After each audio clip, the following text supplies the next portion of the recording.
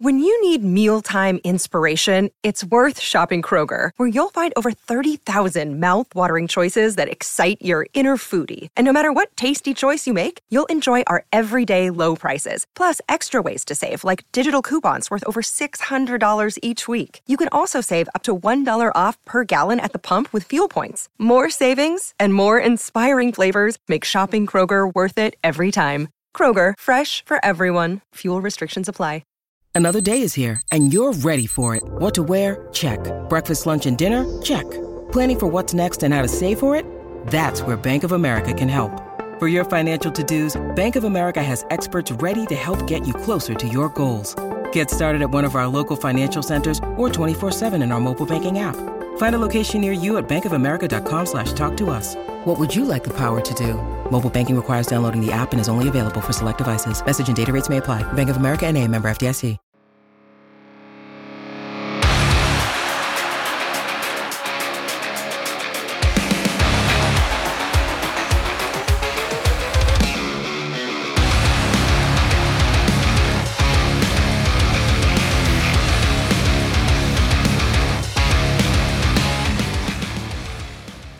What's up, and welcome to another episode of the Grind Line Podcast. You're listening to episode 235.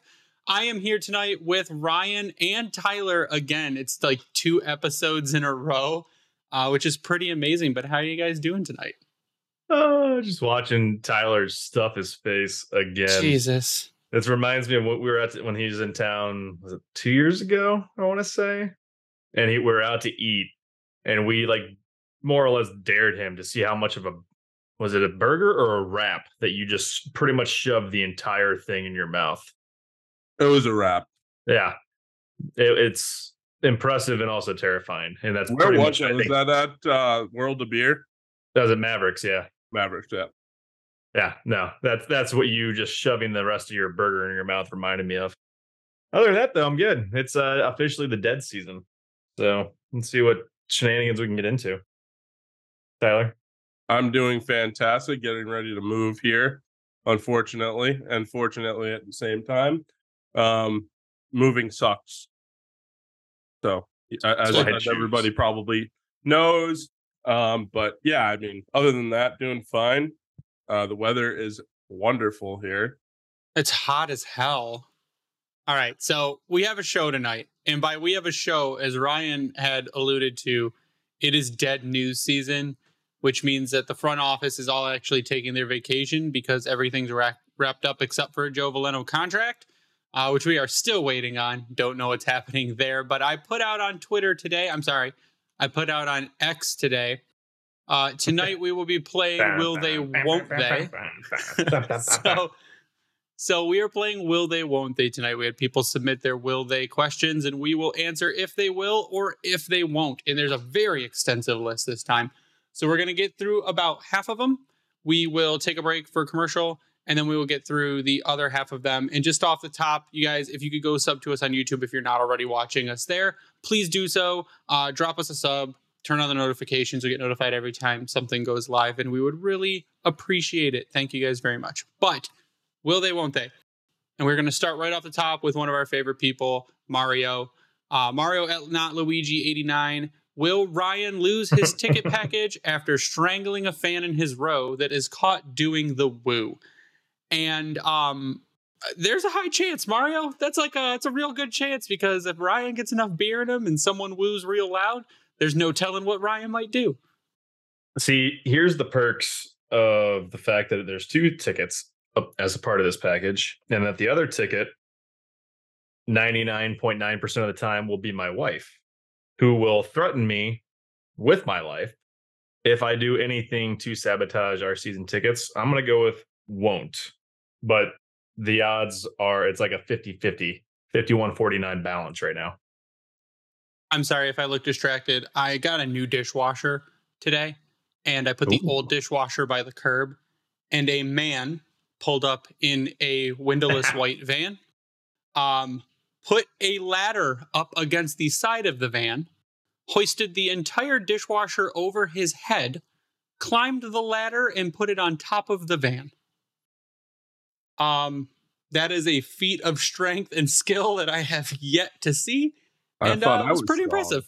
No, this dude's, I mean, he's a pretty decently big guy, but he literally hauled the entire thing up a ladder over his head by himself to throw it on top of a van. Do you have a home camera? Like garage camera or anything? I have a Ring. I might be able to go back and take a look at that. I'm going to go back and take a look at that. And if I can download it and get it onto the computer, I may just paste it in the middle of this episode for people on YouTube. So I'm going to have to go back and take a look. We'll see if that happens. But Tyler, is Ryan going to kill someone for wooing in his row? Usually I would say yes, but in this case, no, because I know Chelsea's not going to let him do that. Now, in the odd case, it's me and him going to a game, or it's him and a friend going to a game. There's no telling what Ryan may or may not do. I'm going to go with maybe. But I know you guys don't like that answer, so I'm going to say no. Go maybe. I'm going to say no, because I know you guys don't like the baby bullshit. All right, I will agree. If me and Ryan go, we both might strangle a person that woos in the same row. From Brendan at Ketzel _EYNON. Will we have a 100-point player this season? And this is getting into the kind of, we're going to maybe differ here a little bit. So who wants to start with this one? Because I'm not going to start with this one. I'm going to go Will. Okay, who? If it is anyone, it's going to be Larkin. And the only reason I say that is because the way that the scoring's balanced out, we've already went ad nauseum into the reasons why. DeBrincat is a big part of that. If he can score even 30 plus goals, 30 goal scorer, that's already likely putting up the point total for Larkin, because I would assume they're going to be on the same line. If they're not, then we'll eat our words for that one. But you know damn well they're going to be on the power play together. And if that power play starts clicking this season and kind of carries a little bit of momentum, absolutely. I think he can be a 100-point player, rolling with at least 60 assists, I think would be the minimum for him to do that, though. Like, he'd have to go a 30-60 campaign at a minimum, obviously, because that's only 90. But I think that's what would help put him over the edge, is that additional depth scoring. And Larkin, even if it's in between shifts or power play, I think he would be the one guy that could do it. Yeah, I agree. He would be the one guy that could do it. I'm going to lean no. I think he falls shy. I think he's like maybe 90, 88 points, somewhere around there. I still think that's good enough for a significant improvement on the power play and 5-on-5 scoring. But I think he falls shy. I don't think there's any reason he can't do it, but I think just in this case, he's never done it before, and I don't think he does it this year. Maybe next year, though. I will also say no, but I'm going to say that is not necessarily a bad thing. I don't think we need a 100-point player to go further than, I mean, even just to get to the playoffs, we don't need a 100-point player. I do think, like I said, with DeBrincat, I think Larkin can hit 90 or 90 plus. I think DeBrincat can hit 90, and I think Raymond can hit 70 or more. So if we get all of that and you get 2 90-point players, you don't need the 100-point player. And don't get me wrong, Larkin hitting 90 points, absolute win. That's fantastic. What we think that he absolutely can do it. It's what we've been hoping for this entire time. So, I mean, I shouldn't say this entire time, the last couple of years, to watch him grow. And him doing that, this team's winning more games immediately, automatically. Absolutely. Yep. And that's huge, which could lead into a question we've got coming up here shortly. The thing is, 100 points is 30 more points than he's ever had in his career. Or no, sorry, 20 more points than he's had in his career. That's doable. It is doable, especially with the cast of characters that are going to be coming, in the DeBrincats and another year of Kopp, JT Compher, obviously. Another year of Lucas Raymond. Yeah. So. Yeah, and we're not the only ones who are saying, like, Lucas Raymond, it's very possible he's a 70-point player, like 30 goals, 40 assists, 70-point player this coming season. And I think that is even further bolstered by the addition of DeBrincat if they're on power play together, or if Raymond's on that top line. So there's going to be a lot more opportunity. Is going to be making a jump. That too. Now, I'm struggling, like we did last week, I'm struggling to find room in the top 6, but it's possible. So if you look at it, if you look in that top 6 or even the top line loan plus PP1. Like I said, don't think there's 100 points there, but I think there could be a couple 85, 90, 95 point players in that top, as well as a Lucas Raymond in year 2 or year 3 who could absolutely be a 70-point player. So from Chris Robbins at C Robbins, the Red Wings go over or under their PIM total of 662, which was 23rd most from last year. And I did math, guys, so I will start this one.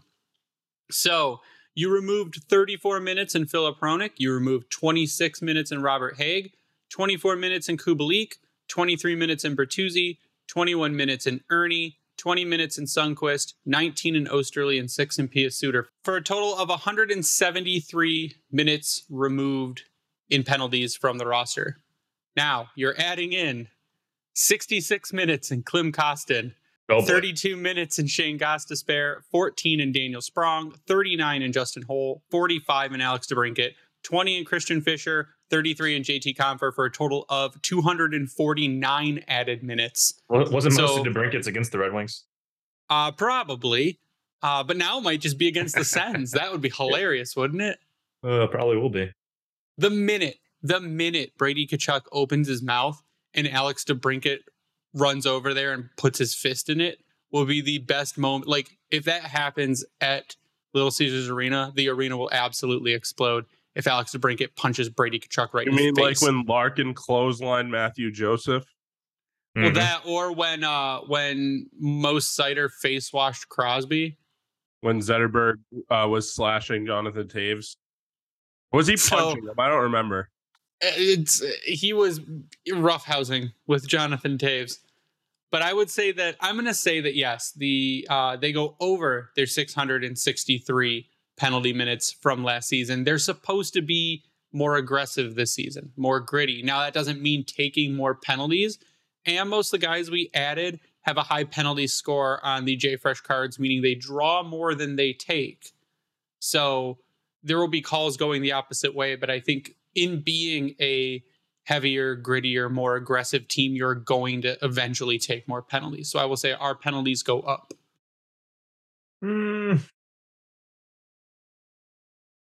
Yeah, because that's going to be tough to beat, like the low number they had, to be honest. And you look at the teams that had less, it was the Islanders, Blue Jackets, Blues. How many were actually playoff teams? Several of them were playoff teams. So Blue Jackets notwithstanding, of course. But I don't know. If they can hover around the same, I think you're right. I'm going to go with the will have more. Yeah, I think we'll have more. And the reason being is the additions, but also just the style in which they want to play. I think that will just lead to more penalties. Also, as the league is getting more and more strict on penalties, they're calling a lot more. So I would say they'll go over that amount from last year. Yeah, I think that's going to be a good discussion, is how impactful is officiating this season and how bad is officiating going to be this season? Because last year is one of the worst officiating seasons I've seen in a long time. So if the refs get a little bit more aggressive, those minutes could go up too, because I feel like they were far more aggressive last season than previously. So let's see. Here's what's going to be interesting, though, because major penalties for Detroit per NHL.com, they were one of the least major penalized teams. So they had a lot of minors. Minors wise, they were, as Tyler would say, a lot of ticky-tack bullshit. Yeah, they were 13th in the league in minors. And they had 8 major penalties, so 8 fights and 3 game misconducts. When you look at like a team like Montreal, who had 33 majors and 12 misconducts. Jesus Christ. So, well, they were losing on the scoreboard and on the ice. I'm going will. They will have more minutes. Yeah, they bringing in a guy like Klim Kostin to basically, like, he's not afraid to beat people up. I think that's going to be good for the team as well. Just like you said, that grit is going to come with penalties. Gostisbehere, he's going to go Mighty Mouse on somebody. Yeah, it'll be interesting to see. So we're going to move on to Tommy Cavanaugh at Tommy Cavanaugh. Will Ben Sherratt be a Red Wing on October 12th when the regular season begins? I assume that is, are we going to trade Ben Sherratt? As much as I think we would all love to say yes, there's no situation. There's no situation I can see in which any team would take Ben Sherratt, unless, I mean, not even Toronto. Toronto needs to get rid of cap. Even if you took Matt Murray to give them Ben Sherratt and ate part of Ben Sherratt's salary, I don't even see that working. For 3 more years. I'm not either. I don't care if the cap goes up or not. I mean, maybe next season, sure, but at 4.75, you're not. I don't think anything happens until the new year turns over. I think at this season, at a point this season, Ben Sherratt will probably be scratched. Like, you're going to have a very expensive, healthy scratch probably at some point in Ben Sherratt. And it's not going to be Gustav Lindstrom. If no, it is, that'd be great. So. But you got to think at that point, you're looking at a Wallander, Edvinsson, or Johansson. Yeah, but he will, absolutely. On October 12th, he will be a Red Wing. It's just, if there was a way to get rid of him, they would. But there's no way to get rid of them. So, yeah. I agree. And I think if they were going to get rid of him, they would have done it by now. I think Yzerman has no problem putting him in the press box.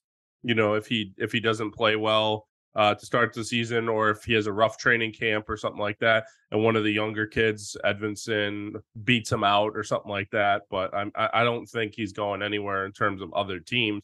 Now, could he be waived at some point? Is that something that is possible? I mean, I wouldn't rule it out with Steve Yzerman. I know that's kind of like Yzerman eating crow, kind of, though. Like, you know, he just signed him a year ago. A lot of I told you so's. Maybe you included there, Tyler, but it is what it is. I mean, there's going to be guys very soon that are replacing half this defensive core. So, and you win some deals, you lose some deals. Like, I think when it's all said and done, and even right now, I think Yzerman's won more deals than he's lost. So.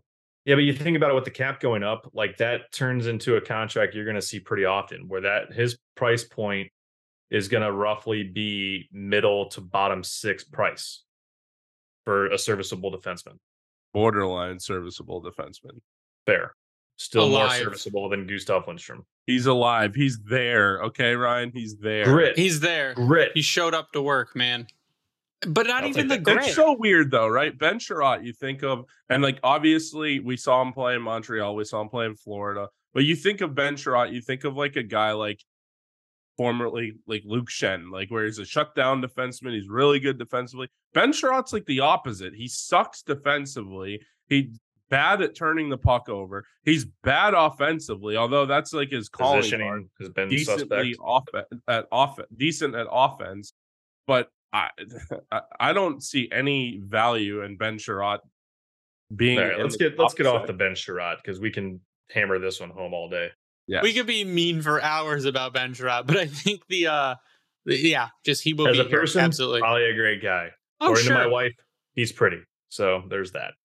There's the reports are that he's a great guy. I mean, you can see it. You can be a great guy and be a terrible hockey player. I'm sure that Justin Abdelkader, fantastic guy, awful. Like it happens, guys. You can be your personality is not tied to how well you play hockey. But like with Abdelkader, I loved the player. I hated the contract. See, yes, well that too. Adam Kerr. At Adam Kerr 05, will James Reimer have a higher save percentage than Ville Husso? So Ville Husso's save percentage in 2022-23 was an 8.96. James Reimer's was an 8.90. If you go back a year, James Reimer was at a 9.11 and Ville Husso was at a 9.19. So it's going to be, I mean, and it depends. I think their split is going to be probably 40-30 around there, like a 45, 30, whatever to get to 82. And I'd say no. I mean, Ville Husso seems determined to come back, to tighten up, to get his save percentage up, to get his goals against down. James Reimer's getting another year older. Next March, he will be 36. Ville Husso is only 28 right now. He'll be 29 in February. I will say that Ville Husso has, and I don't even know if I'd consider it a bounce back year because he was still pretty good. It's just the team in front of him was not fantastic. Well, when we talked to Daniela, he was easily the MVP of the team up until Christmas. Yeah. So if he can get some games off his plate, Reimer can help him lighten the load a bit. he can get his goals against down from a 3.11 to sub 3. I think he can bump his save percentage back up. I'm not sure if he goes back up to 9.19 because that's kind of high with St. Louis. No. If he can get up to a 9.05, a 9.10, I think that he still beats out James Reimer, because I think James Reimer, less games played, so the save percentage can take a hit, especially early on. Or James Reimer takes a hit and Alex Lyon comes in. I'm hoping that with the depth that we've brought in, how we've talked about what we've seen so far from the moves made, as a team, the defense as a team continues to improve. A lot more two-way type players that really do focus on the defensive aspect, even on the back end. Even though I know Hall can be question mark for some, we're going to see how it plays out if it's a Sherratt 2.0. Hope not. Gostisbehere, we know, can play a full length of the ice. And the rest of Detroit's D that we're already familiar with, we're set there. But then you look at the forward core, everyone they brought in, you got to hope that that's going to translate over, which in turn is going to give more clear shooting lanes for the goalie on the defensive side of things, which means that the save percentage is going to go up. Is it going to be a tremendous jump? Who knows? But I'm hoping with things I just kind of mentioned there, that will translate to a better save percentage, meaning Detroit's winning more games, or at least having lower scoring games and hopefully winning them as well. But I'm going to say that Reimer will not, but I won't be upset if it is. I think we're not talking about someone that was also signed who could have a higher save percentage even than James Reimer. Yeah, Alex Lyon. I mean, he was down the stretch the guy for the Florida Panthers. Now, I know the Panthers probably have a better defense than the Wings do, but in terms of where the Wings are right now, I mean, I would think Husso's the guy. Even if it's a 1A, 1B situation, I'd still think Husso. I'm not going the 1A, 1B because last year that bit us in the ass. I'm not doing it. So you think it's going to be a guy and then a backup? No, I'm not getting my hopes up on the 1A, 1B because that fucked us last year. So I'm just hoping that we have competent goaltending for the entirety of the season. Yeah, I mean, but I think in terms of the league and where it's going now, it's a 1A, 1B for pretty much everyone, unless you have a Vasilevsky or you have like a Connor Hellebuck or someone like that. Able to insert GIFs into the video, Greg, of the little guy, the stick figure staring at the plane flying overhead of the point. I can make all your dreams come true, Ryan. I can do whatever you want in the video. It depends on how focused I am when I edit it. That's fair. So if you could take Husso's games down to 48 from 56, that might be a big ask. Maybe you take him down to 50. That's 6 less games he has to play throughout the season. I would love to get him down to 45. I'm not sure that happens, but I think if you can get him to 48, that might be a sweet spot, and you give him a little bit more breaks in between. And just, like I said, if you lighten Husso's load, because he is still decently young for a goaltender, I think he performs better, especially since you've kind of fixed the defense in front of him. Yeah, so he got burnt out towards the end of the season. Yep. Yeah, there's not many goalies that played more games than he did last year. And some of the ones that are ahead of him are some of the top in the league. So also they have much better defenses in front of them, arguably. So there you go. So James Reimer, I think we all agree, will not have a higher save percentage than Billy Husso. Hopefully. From Jordan Cole _11 at 11 Jordan Cole. He has a 3-part question. We'll get through this one, and then we will take our quick break. Will Klim Kostin score 15-plus goals this season? That one is going to be slightly difficult, I believe. And I had Klim Kostin pulled up, and he ran away. So hold on. I mean, he has to average, for one, more than 10 minutes a game. So Klim Kostin last season had 11 goals and 10 assists for 21 points with the Edmonton Oilers. His average time on ice was 10 minutes and 4 seconds. I believe that when Yzerman got him, it sounded like, we think he has more in him. We think that he could play a bigger role on this team. I think he could. He's probably going to be a third liner, or maybe they flex him up to the second. He should get more than 10 minutes, and he should have a better cast around him where he is playing in the lineup than they had in Edmonton. Didn't he play with Draisaitl and McDavid a little bit last year? I would have to go to Natural Stat Trick to find out. Yeah. Yeah, I think he had a week or so where he played with Draisaitl and McDavid just as A like week. a 1-2-3. But I mean, if you think about it, if you're looking at on Hockey Reference, looking at last year, like Oscar Sundquist, pretty consistent third liner, average around 14 minutes a game. Same with Pius Sutter. Johnny Burgers was at 13.28. So if he's around that, you very well could see that 15 goal piece happening. And depends on if he gets some second power play unit time, which I bet you'd almost think he will. So I would say I'm going to go Will. Are you recording these, by the way? Or are you like writing them down? I feel like we need to have a ledger. I'm not in the middle of everything, but I could go back afterwards and do that. I'm not gonna do that, Ryan.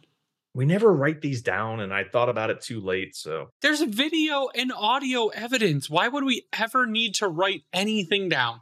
because Control F was invented, Greg. Sure, I guess. I'm gonna say that he does, and the reason is, I mean, he had 11 goals last year, playing 10 minutes a night. If he averages let's say 13, 14 minutes a night, if he jumps up to that third line or even up to the second line at some point, who knows? You could even see him on the first line at times. I think this roster is very versatile in terms of who can play where. I think anyone can pretty much play anywhere outside of like Dylan Larkin. Obviously he's going to be your number one center for now. But in terms of him being able to get to 15 goals, I mean, that's 4 more goals than he had last year. I mean, that's definitely doable, especially with the guys that he's going to be playing with. Even if it's a third line Detroit team, it might be a little bit more deep than that Edmonton team was, because that Edmonton team is very top heavy, as we all know. So here is Klim Kostin's line mates by time on ice with during this season. Matthias Janmark was his main center at 236 minutes. You've also got Derek Ryan at 194 minutes and 43 seconds. Ryan Nugent-Hopkins at 163 minutes and 31 seconds.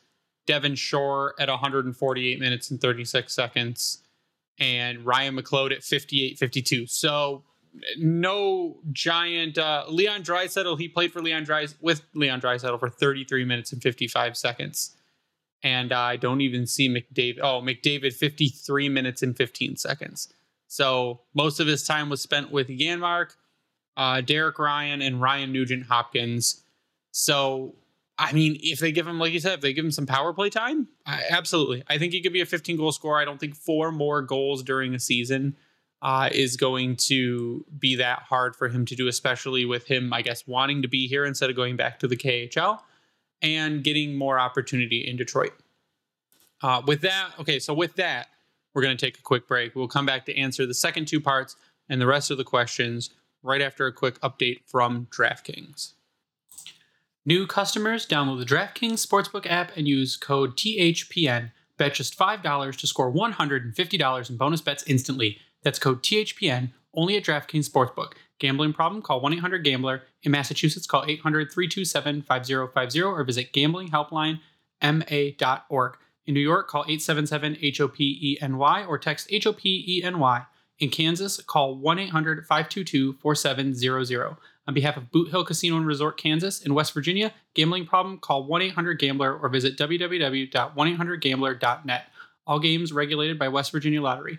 Please play responsibly in partnership with Hollywood Casino at Charlestown Races. In Connecticut, help is available for problem gambling. Call 888-789-7777 or visit ccpg.org. 21 plus in most eligible states, but age varies by jurisdiction. See DraftKings.com/sportsbook for details and state-specific responsible gambling resources. Bonus bets expire 7 days after issuance. 1 boost per eligible game. Opt-in required. Max bet $50. 10 plus legal required for 100% boost. Eligibility, wagering, and deposit restrictions apply. And we're back.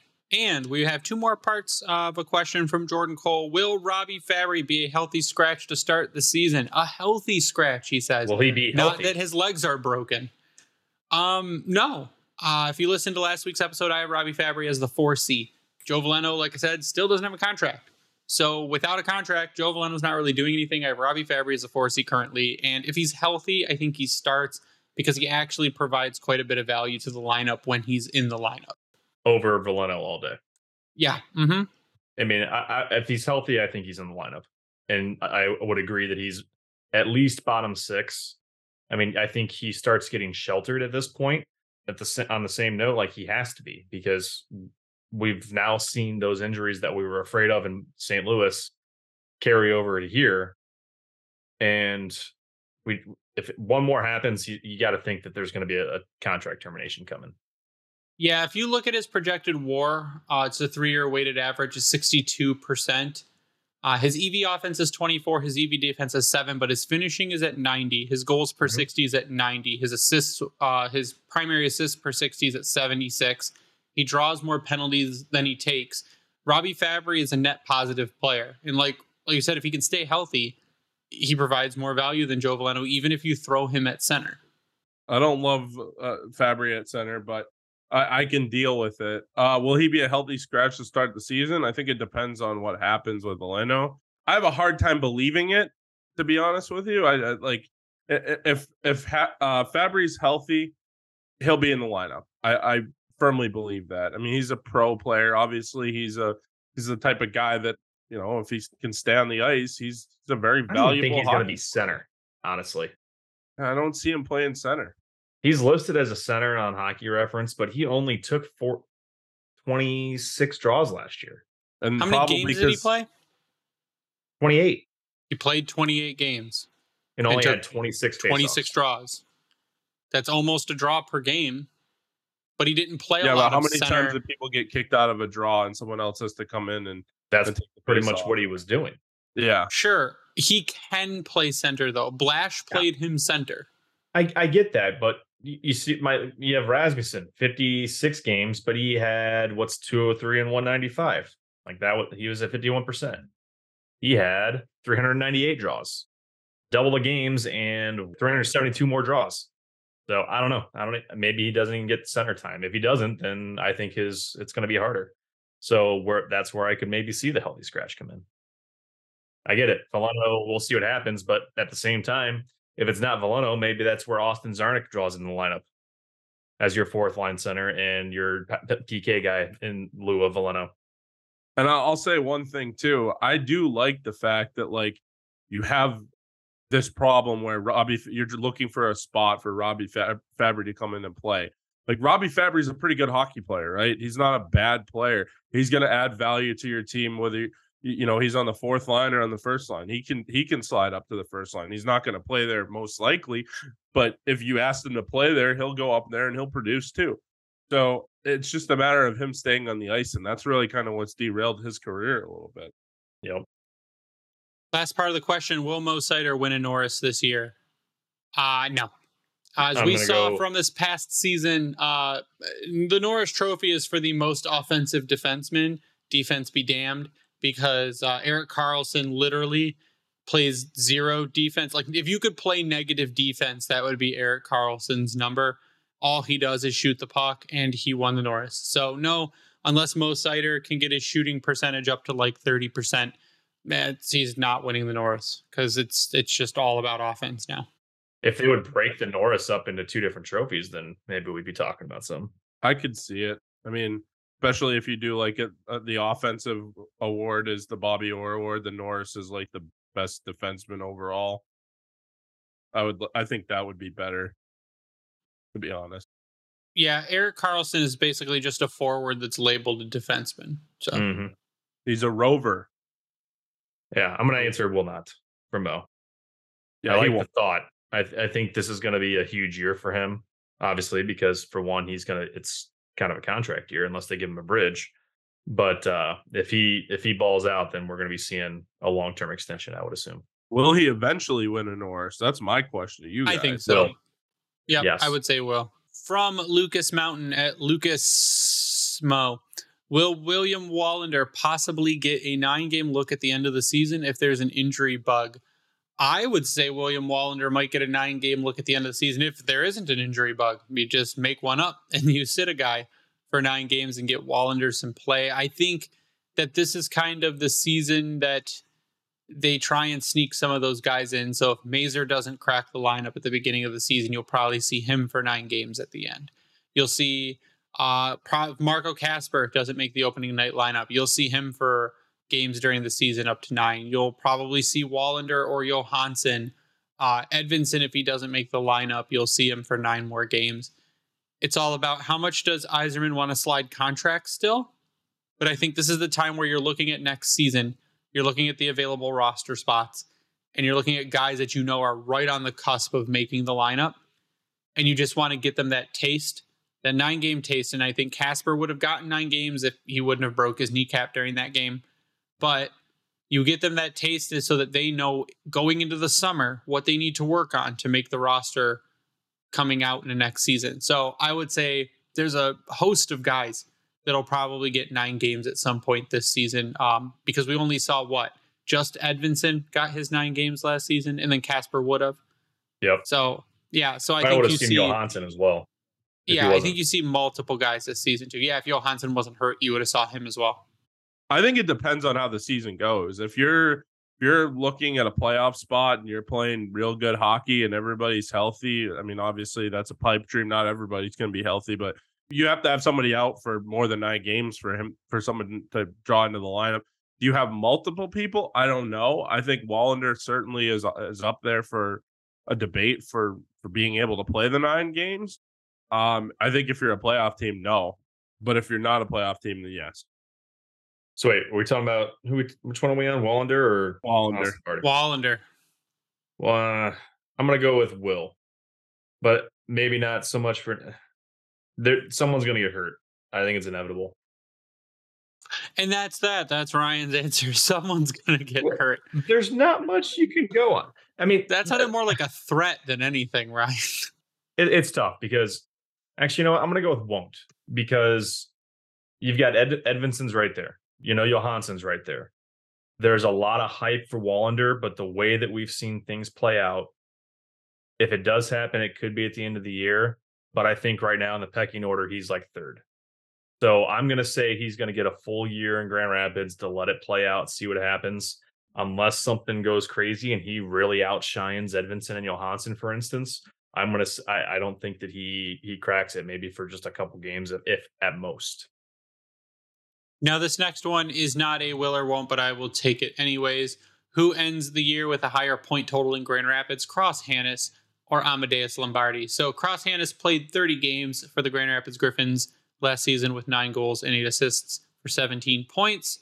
Amadeus Lombardi played for the Flint Firebirds for most of the season, 67 games with 102 points, 45 goals, 57 assists.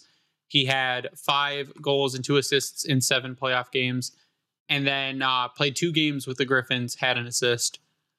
Guys, I think Lombardi is going to ball out. I think he is one of the most underrated prospects.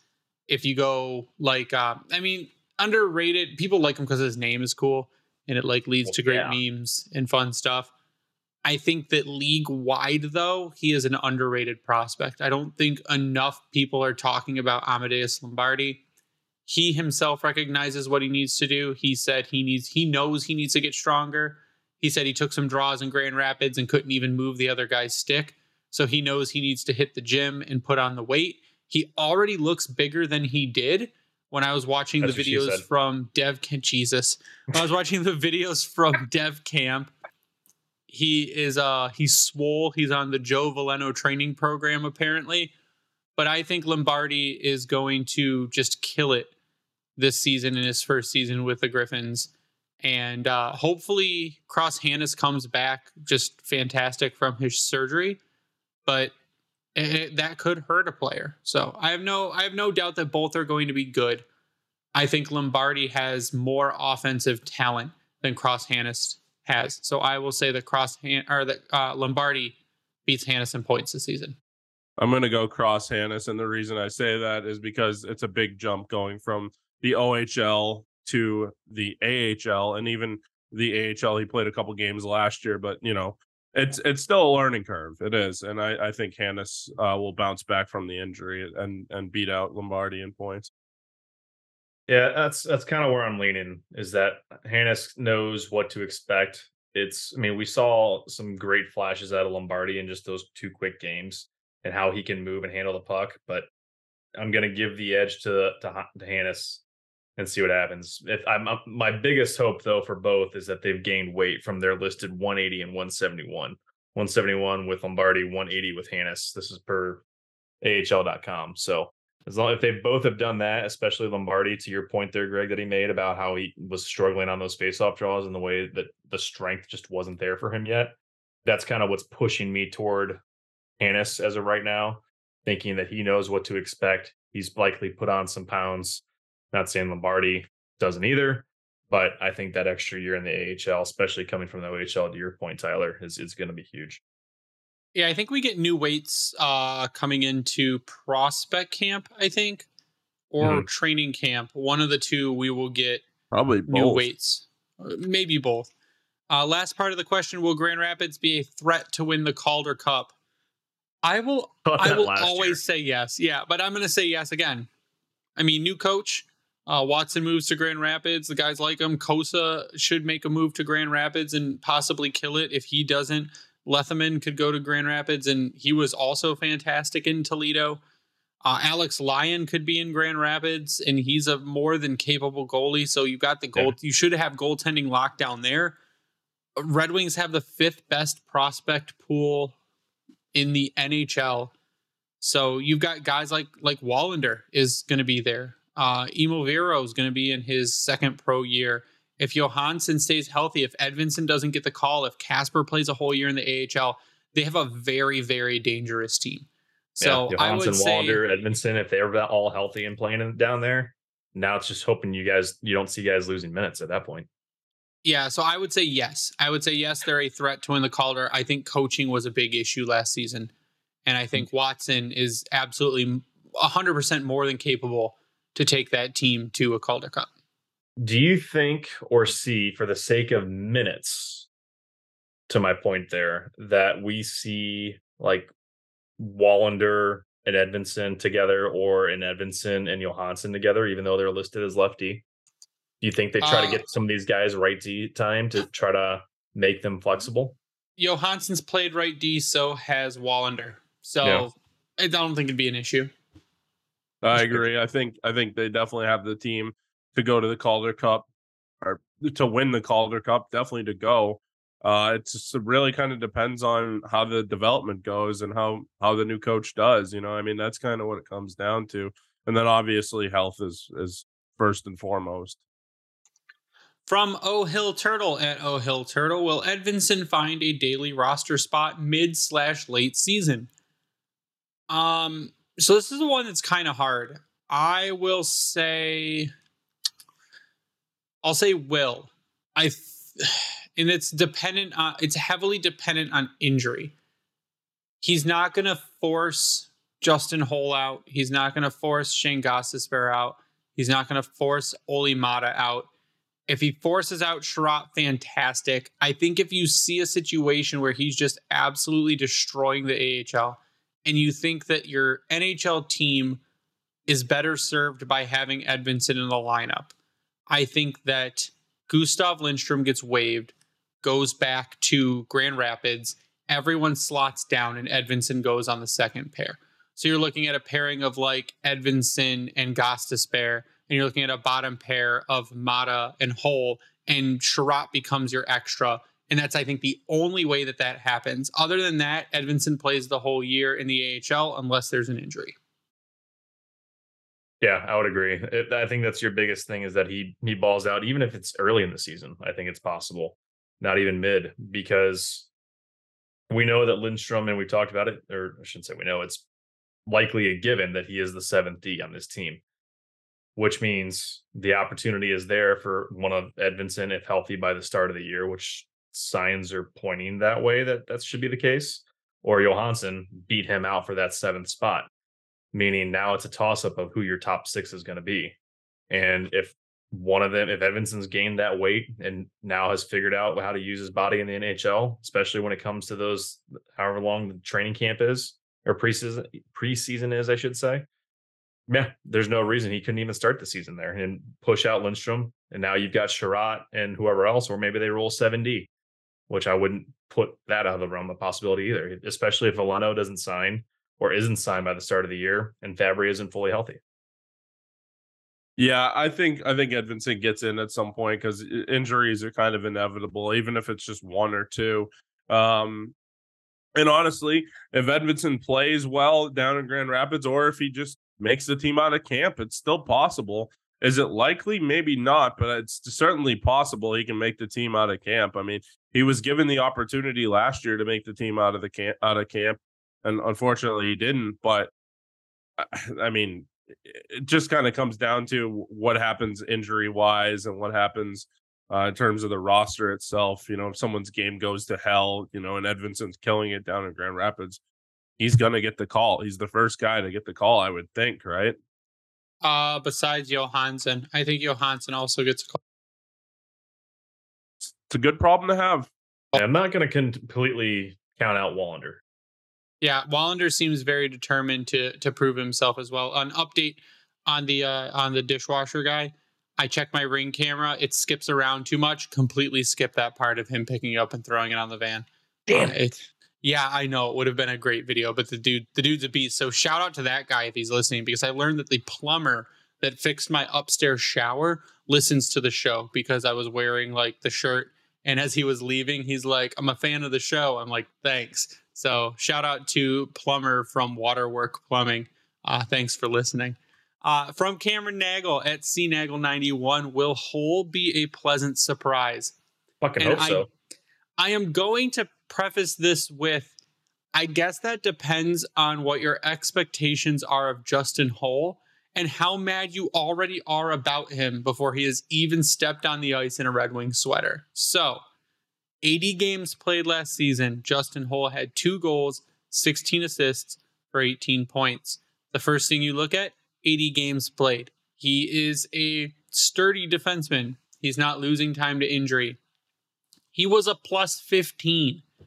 Plus minus sucks. He was a plus. I'm going to put it there. You know what else 39 penalty minutes. He had 20 minutes and 14 seconds of time on ice at Corsi for 49. What else are you looking at? Blocks and hits. He had 139 block shots, 151 hits, only 20 and 28 takeaways. But yeah, 56 giveaways, but we won't talk about that.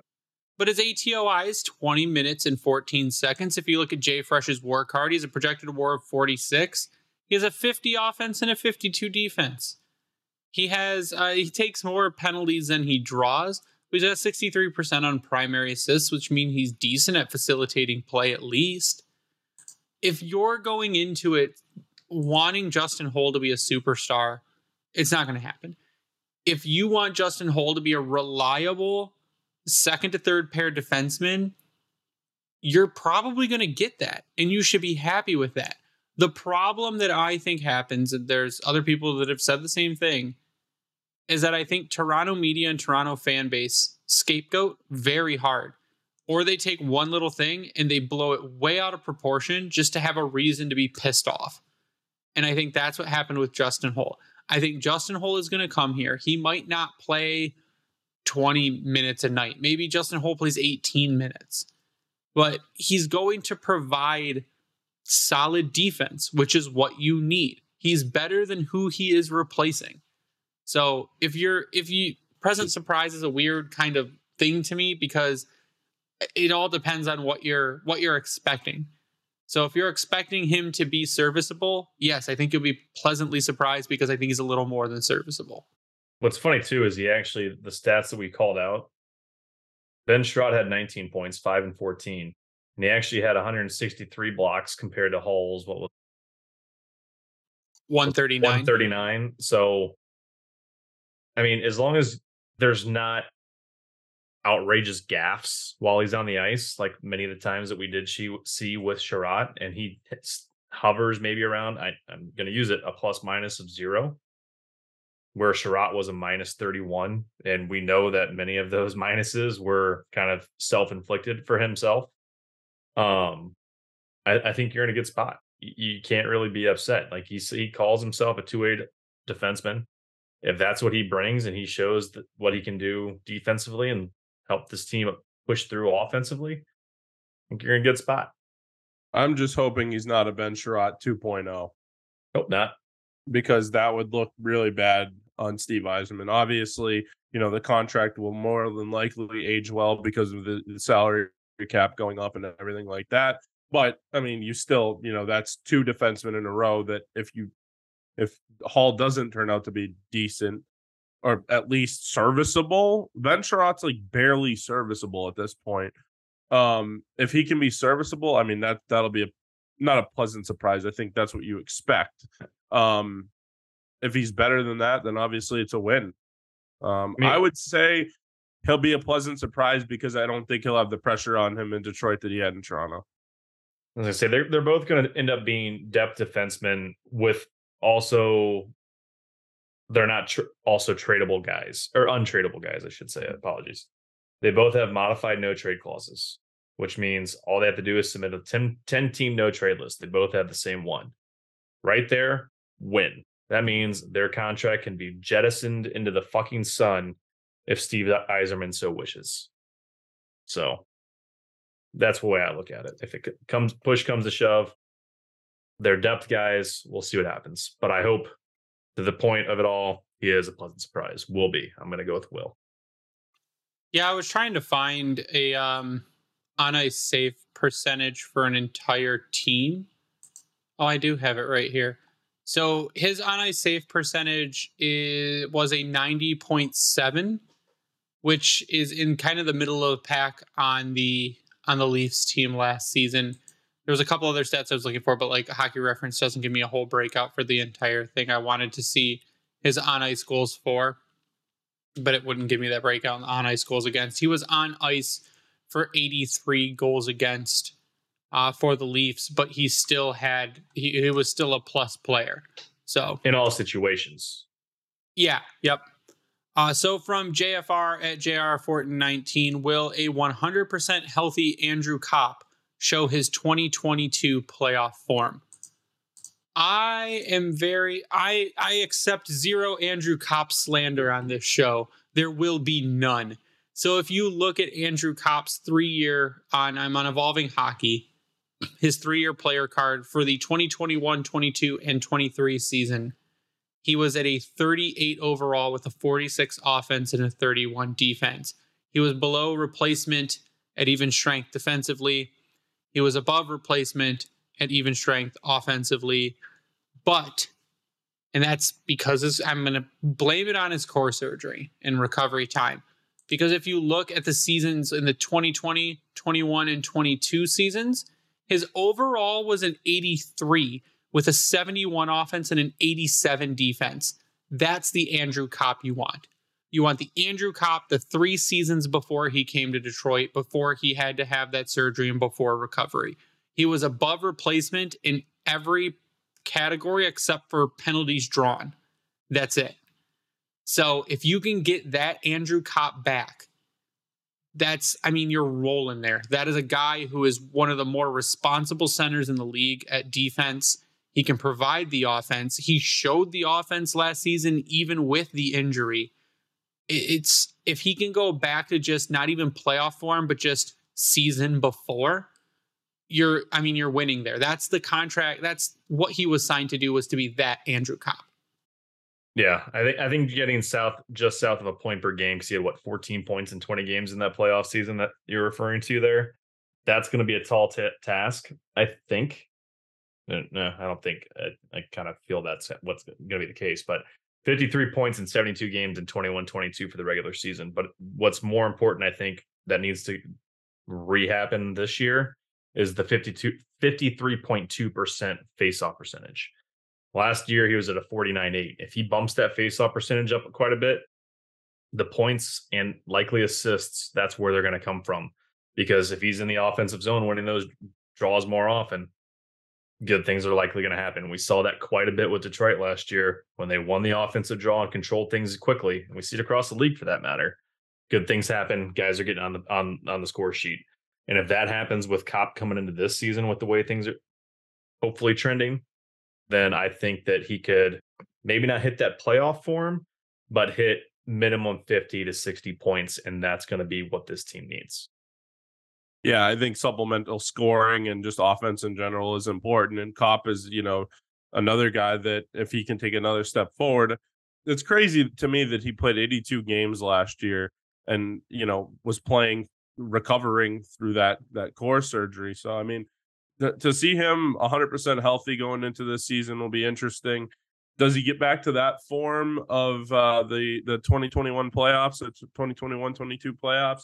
Maybe not, but I don't think you need him to get to that point. I think, Ryan, you kind of alluded to it, 60 points, 65 points, maybe pushing it, but I think somewhere around there would be helpful.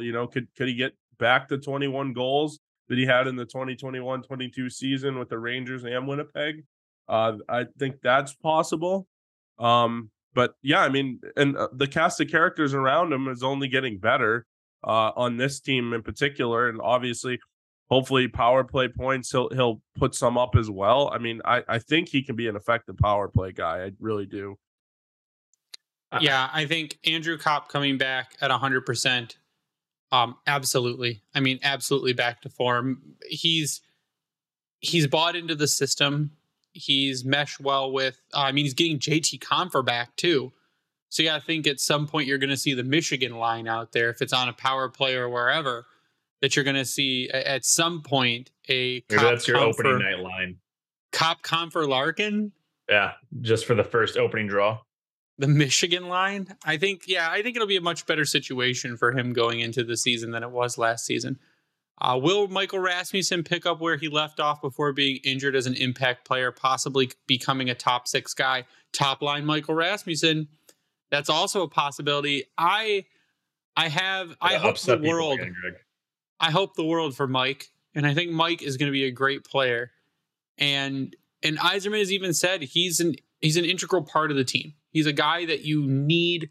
And you saw what happened once you lost him is the team kind of fell apart. There were other reasons, but it fell apart. You lost that aggressiveness. You lost that net front presence. You lost a guy who's going to go dig pucks out. I think he continues. Now, is he going to be a 30-goal guy? No, I don't think so. But if you could get Rasmussen at 20, 25 goals in a season, plus the other stuff he provides, I think it's a big win. So yes, I do think Michael Rasmussen, he's already an impact player. Could he become more impactful? Sure. But I think the impact that he's providing on the ice, in the locker room, he's a dude that his literal goal was get better at hockey. And he's become kind of a fan favorite. And I think that he will absolutely take another step towards being a better hockey player. I think that he'll pick up where he left off. But I would more lean middle 6 Mike Rasmussen than top 6. And that's not a bad thing. Do I think that he can play anywhere in the lineup? Yes, and we talked about that. Could he be on the top line if you absolutely need it? Yep. Big body winger. You have Larkin at center, or you can even move Larkin to wing and let him just kind of be a peacock and fly. Let him go. But I think middle 6 is where you're at with him, and he loves it. And I think that's where he can thrive and really use that size and his skill set to his advantage and start taking advantage of things. And then you think about him with like a Klim Kostin. Yep. Come on. So last season in 56 games played, he had 10 goals and 19 assists for 29 points. In a full season, he may have had 15 goals. Like I said, I think he could bump that up to 20. If he's at 20 goals, 30 assists, he's a 50-point player. I think that's it might be a little high, but Michael Rasmussen was taken 9th overall. Yeah, well, Andrew Kopp is expected to get up there too. Well, not really. He's only surpassed 50 points once in his career. No, but I mean, he's expected to be more consistent this season, to be, and then a full season of Rasmussen and a fully healthy Kopp. You think both of their point totals are going to pump up? If you've got both those guys hitting 50 points, you're winning more hockey games. You're in the playoffs if that playoff happens. Team. Yep. Yeah, I think that Rasmussen, does he get back to where he was before he got injured? Absolutely. Is he a top 6 player? I would pump the brakes on it, but just remember what I said earlier in this episode and even the last episode, that pretty much anyone can play up and down the roster. So, I mean, could you have Rasmussen in front of the net on the power play? Absolutely. Could you have him on the first line with DeBrincat and Larkin? Absolutely. Is he like your quote unquote version of Milan Lucic? Obviously, he's a center usually, but could he slide to the wing and be a 6'5" winger? Absolutely. Just not as much of his dick.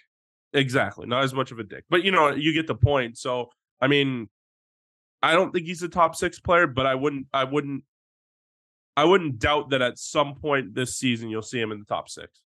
Fair. You did last season. Yeah, I think it's, and we have mentioned it time and time again, and I think it'll be a reoccurring theme throughout the summer until we actually see what the lines are. The versatility in this lineup is the best it has been in years. Any guy, I think, on the team can play anywhere else in the lineup. I mean, you got rid of Philip Zeno, like the only guy who wouldn't be able to play in the top of the lineup because you wouldn't trust him up there. But I think any guy from the top to bottom, if you had to go and take Daniel Sprong and flex him up to the top line, I don't think you'd have any issue doing that. You do not have, I cannot right now off the top of my head think of a Red Wings forward that I would right now consider a defensive liability. And when is the last time we could say that? When is the last time we could say we have 0 defensive liabilities at forward? 2009. So I think that when you say you can Alex, take... I think DeBrincat's probably the only one you could maybe consider that. A liability, I don't even think maybe. Huh? A liability, though? Possibly. Like, at times. Yeah. I think he's know. probably now, and this isn't a bad thing, and we probably knew this coming in, he is likely your worst defensive forward. And his that's EV okay. defense is a 33. We've had some single-digit percentage forwards in defense. We need to see the whole list because I want to say we have someone currently that was lower than that. But if we're in our heads thinking DeBrincat is your worst defensive forward, like all day. Yeah. So I think that the flexibility, and What's again, Fabry? it'll be a recurring theme. Fabry defensively was, it's Fabry. He's a 7. Okay, I EV thought there was defensive someone 7. shitty. What's Raz But- though? Now you got me questioning things. Oh my God, I just had him up. Hold on. Michael Rasmussen is a 39. There we go. Okay. So Robbie and Fabry. again, though, he would be on that top line to dig pucks out of corners and get them to Larkin or to get them to DeBrincat. That's what it would be. So, I mean, again, flexibility. It's a theme. So we're going to end it with this question. Can one of Edvinsson, Kasper, or Mazur force their way into an opening night lineup spot? And we had talked to Daniela about this. Edvinsson's still probably going to be in recovery, so probably not. Kasper, Dan Cleary made it sound like they want him in Grand Rapids. Mazur's your dark horse. Mazur killed it at the World, was it the World Championship? Yeah. He killed it. The men's. I was go between men's and juniors. He was at the men's. He killed it. He was fantastic in however you want to, I guess, score the development camp. He was phenomenal. He played well in Grand Rapids when he got his few games there. He's going to go to the prospect tournament, I'm assuming. And then he will go to preseason. And I think if he shows out in those two, I think Carter Mazur has a chance, especially if Joe Veleno's contract is still in flux. Yeah. He could force Yzerman's hand. I don't think Mazur has the expectation of needing to be in that like top 6 role, maybe with a what a Kasper has for an expectation. And I think that would play into his favor because of his style of play, because we call him Bert 2.0. So if that comes to a head and he's in your bottom 6, I don't see a problem with that. If Veleno doesn't sign, if he's going to go hold out, which would be mind-blowing to me, but it's a possibility, then it happens. Or Mazur just beats him out entirely, takes his role. Mazur in 6 games with the Griffins had 3 goals and 3 assists for 6 points at the end of the season. What would his defensive role be, though? I mean, he's a shit disturber. Into a PK? I think so. I mean, that's where you look at the comparison between him and Veleno. Like, can he take over Veleno's role on the PK? Because you know that he's likely going to slot in at center for Joe. But I mean, he would probably get power play 2 as well because he's got Shot. a The lot shot of and offense playmaking's to there. him. So I think you could give him mid to bottom 6 minutes. You could give him special teams. I think that Mazur is the guy, man. If a guy is going to make it onto this team and surprise people that he made it on and do another Lucas Raymond situation, it's going to be Carter Mazur. I mean, again, University of Denver, his last season, 40 games played, 22 goals, 15 assists for 37 points. I mean, Team USA, he had 4 points in 10 games. I mean, Valeno may not even get PK time. You think about it, because you got Larkin, Kopp, Comfer, Costin, Fisher. Like, that's probably going to be your main guys in the PK, right? Yeah, but if you're looking at a guy on the PK that's going to also maybe take the puck and drive it up and score, like Pia Suter did a couple of times, Mazur's going to be the guy that knocks you off the puck and takes it to the other end of the ice. Yeah. So I think the only thing that might be holding him back currently, he's listed at 6 foot, 172 pounds. He did say that his job this summer was to get better at hockey and eat. So if he can beef up, if he can get himself up to 185, I mean, it's a lot to put on over the summer before the beginning of the season. But if he can get 6 foot 185, let's roll, man. Let him earn that spot, because I think, like I said, if a guy's an impress, it's Mazur. Yeah, I agree. I think he's definitely the guy of the three that were aforementioned to potentially make the roster. Mazur, obviously, I seen him win the national championship at the University of Denver. He plays a lot bigger than he actually is. He's a pretty gritty player. Oh, you don't fuck around. Especially in this day and age where there's not a lot of the Tkachuk kind of players or anything like that. I wouldn't say he's exactly like that, but he's certainly a gritty player, and he's not afraid to get his nose dirty. So that's the type of player that Steve Yzerman wants on this team. And that's kind of the type of player we were missing last year, I feel like, too. So, I mean, does he make it right away? I don't know. Does he crack the lineup? I don't know. But I would say out of the three mentioned there, I would say Mazur. I'm not going to rule out Casper, because he plays with that rough nose style too. And we already know that he's back healthy. We saw him at development camp. He was cleared going into that.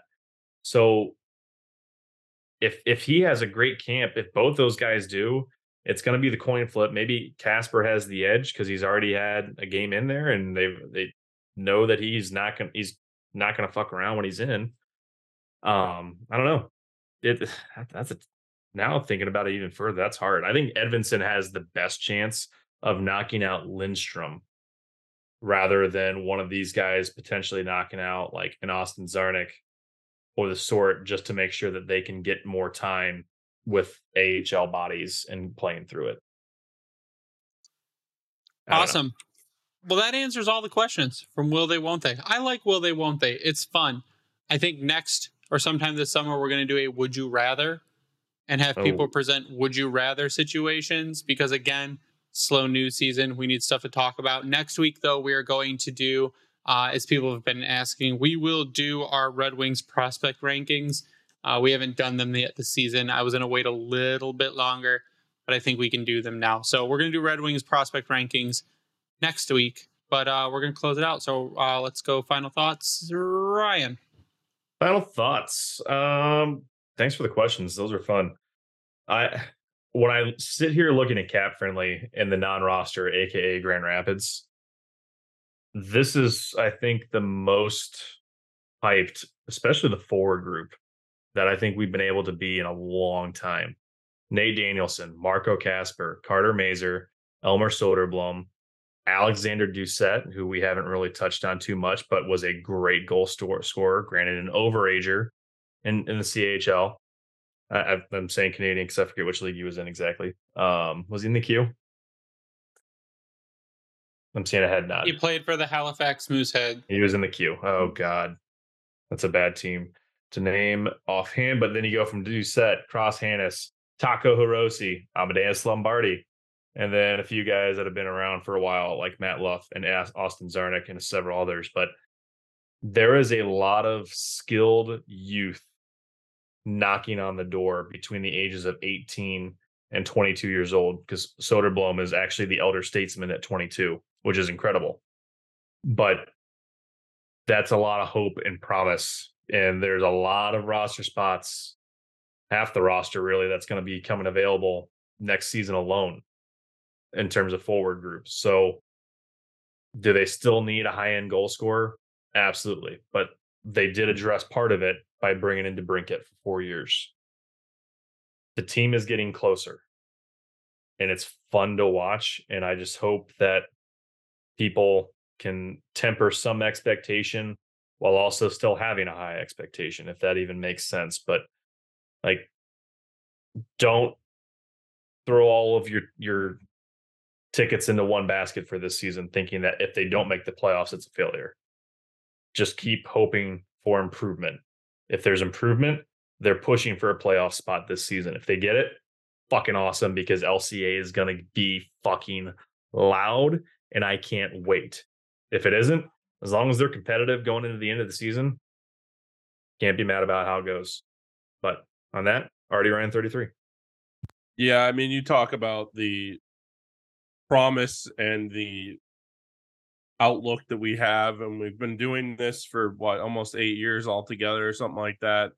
I don't know exactly how long it's been, but we've been doing this for a while, and most of our podcasts have been, how are the Red Wings going to fuck this up? Sad. Are we going to get a first lottery? Are we going to get a lottery pick? Are we going to do this? Like, should we sell? Should we sell at the deadline? You know, what moves are we going to make in the offseason to make this team worse so we can get better again? And now we're finally starting to talk about a hockey team that's actually worth a damn, and actually worth people's time every night. You know, if you're a hockey fan, obviously they've been worth your time because you love the game, but you know, it certainly tests your time too. So it's certainly something that I'm looking forward to. I know everybody seems to be looking forward to it. I can't remember a Red Wings season that I've been looking forward to like this season. You probably have to go back to even before the last year that they made the playoffs. I don't know, maybe that Chicago year, the 2012 year. Well, yeah. That was probably the last really good chance that we had. And I'm not saying we're even at that level yet, but if you watch the Stanley Cup playoffs last year, two teams that weren't Florida made the playoffs, and they were one of the best teams in the league the year prior, but Vegas missed the playoffs, and then they went to Stanley Cup. So it's possible. Are you saying that we're getting there and winning a cup? Probably not. But could you push for the playoffs? I believe that we're there. And honestly, I'll tell you what, in terms of looking forward to a season, I don't know that I've looked towards one for a while like this one. I'm counting down the days. Hey, home opener's on a Saturday, so that's even better. Even better. And you can follow me on Twitter at SealDog91. My final thoughts. That was, a question we got from Gurmit at Big Gur, Big Mo. Will Red Wings be in the playoffs? I think it's possible they could be a playoff team, and we're already upsetting like Toronto fans because someone's like, will the Red Wings underachieve as always next season? And then you go to their profile and they're a Toronto fan. So no, but your team will. So yeah, it's going to be a big time, and I'm really excited for this season, and we'll be at several games. It'll be a lot of fun. We also have big news coming up as soon as this deal goes through that we're working on. It'll be another really cool thing that people can look forward to. So you can follow me online at Bringing the Wing. Follow the Grindline Podcast online at Grindline Pod. Let's give a shout out to Vintage Detroit, which is the only place you get your Detroit jerseys from and worked on. We'd like to thank the Hockey Podcast Network at HockeyPodNet for hosting us and spreading us around. You can check out our merch at redbubble.com by searching the Grind Line. Again, sub to us on YouTube. Just go to YouTube, search the Grind Line. We're all there. Or check out our bio or our links. It's in one of those.